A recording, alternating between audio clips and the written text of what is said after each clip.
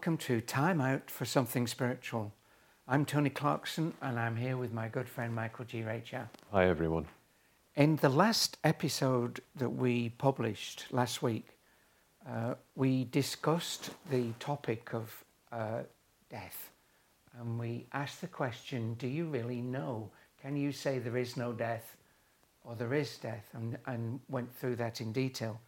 We'd like to continue on from that theme, and what we'd like to talk about this week is actually what it's really like to die, the actual experience of dying.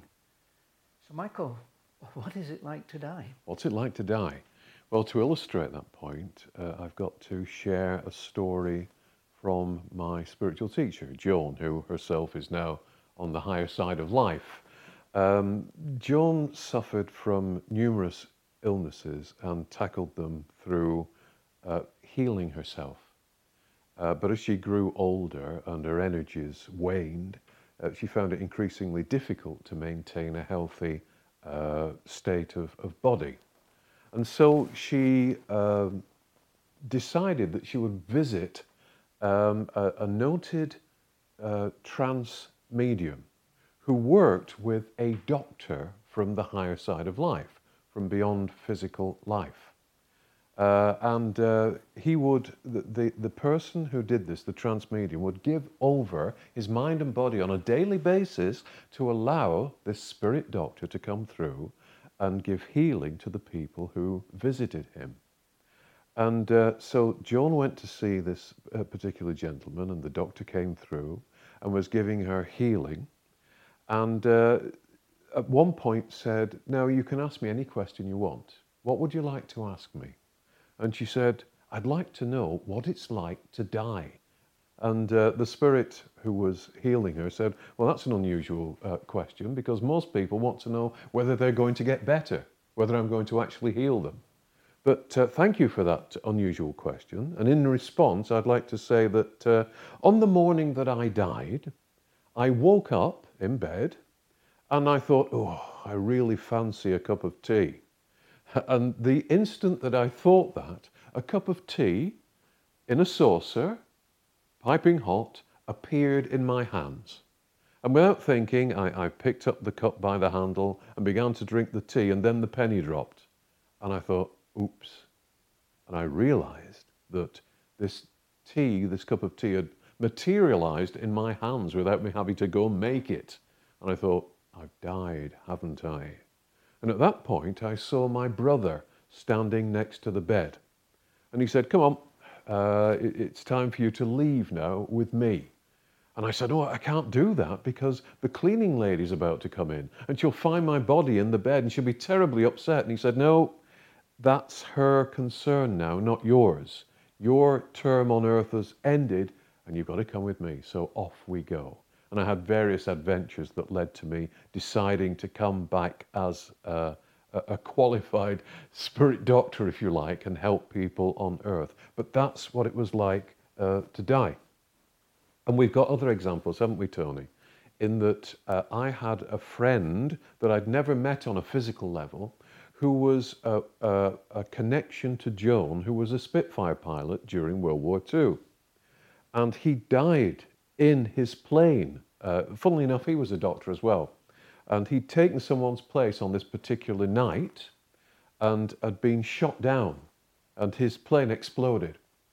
And he explained to us, didn't he, during a trance session that at that point of the explosion, he felt no pain, no disorientation, but he suddenly found himself not in his plane, but standing in the middle of a runway back at his home base, and sitting in front of him in the middle of this runway was a commanding officer at a desk. And he reported to this commanding officer and was allowed to move past him. And he saw behind this man 2 other men that were his friends, and they greeted him warmly. And then he suddenly realized that these 2 friends had been shot down a couple of weeks before, and that they couldn't possibly be here in the flesh because they died.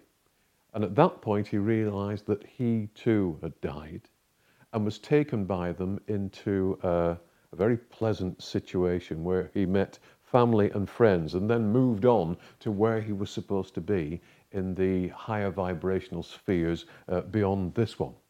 So two brief examples of what it's like to die. And Joseph has said, hasn't he, in one of the books, your death will not be the frightening experience you expect it to be. In other words, once we've relinquished the pain or the upset of the flesh, then we are instantly in a situation where those things disappear and we find ourselves in an altogether better atmosphere and better state of mind.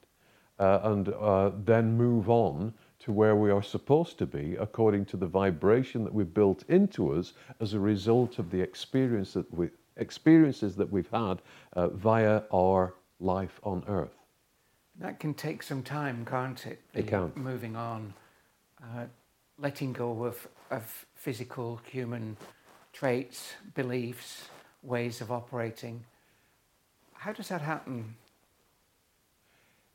I think we got to look, in this segment, we're looking at the actual experience, because people are terrified of it, aren't they? We're terrified of death, particularly here in the West.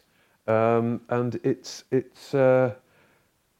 not the experience what you expect it to be. It's not a terrifying experience. And I can illustrate that by having gone into trance on perhaps 200 occasions. That's a guess over the years. And the trance experience is very much like dying. There's only a very weak link between my spirit mind and body and my physical mind and body. And it seems to be a perfectly natural thing to do. I remember that Joan and myself used to go out on what we called spirit rescues at night. Oh, yeah.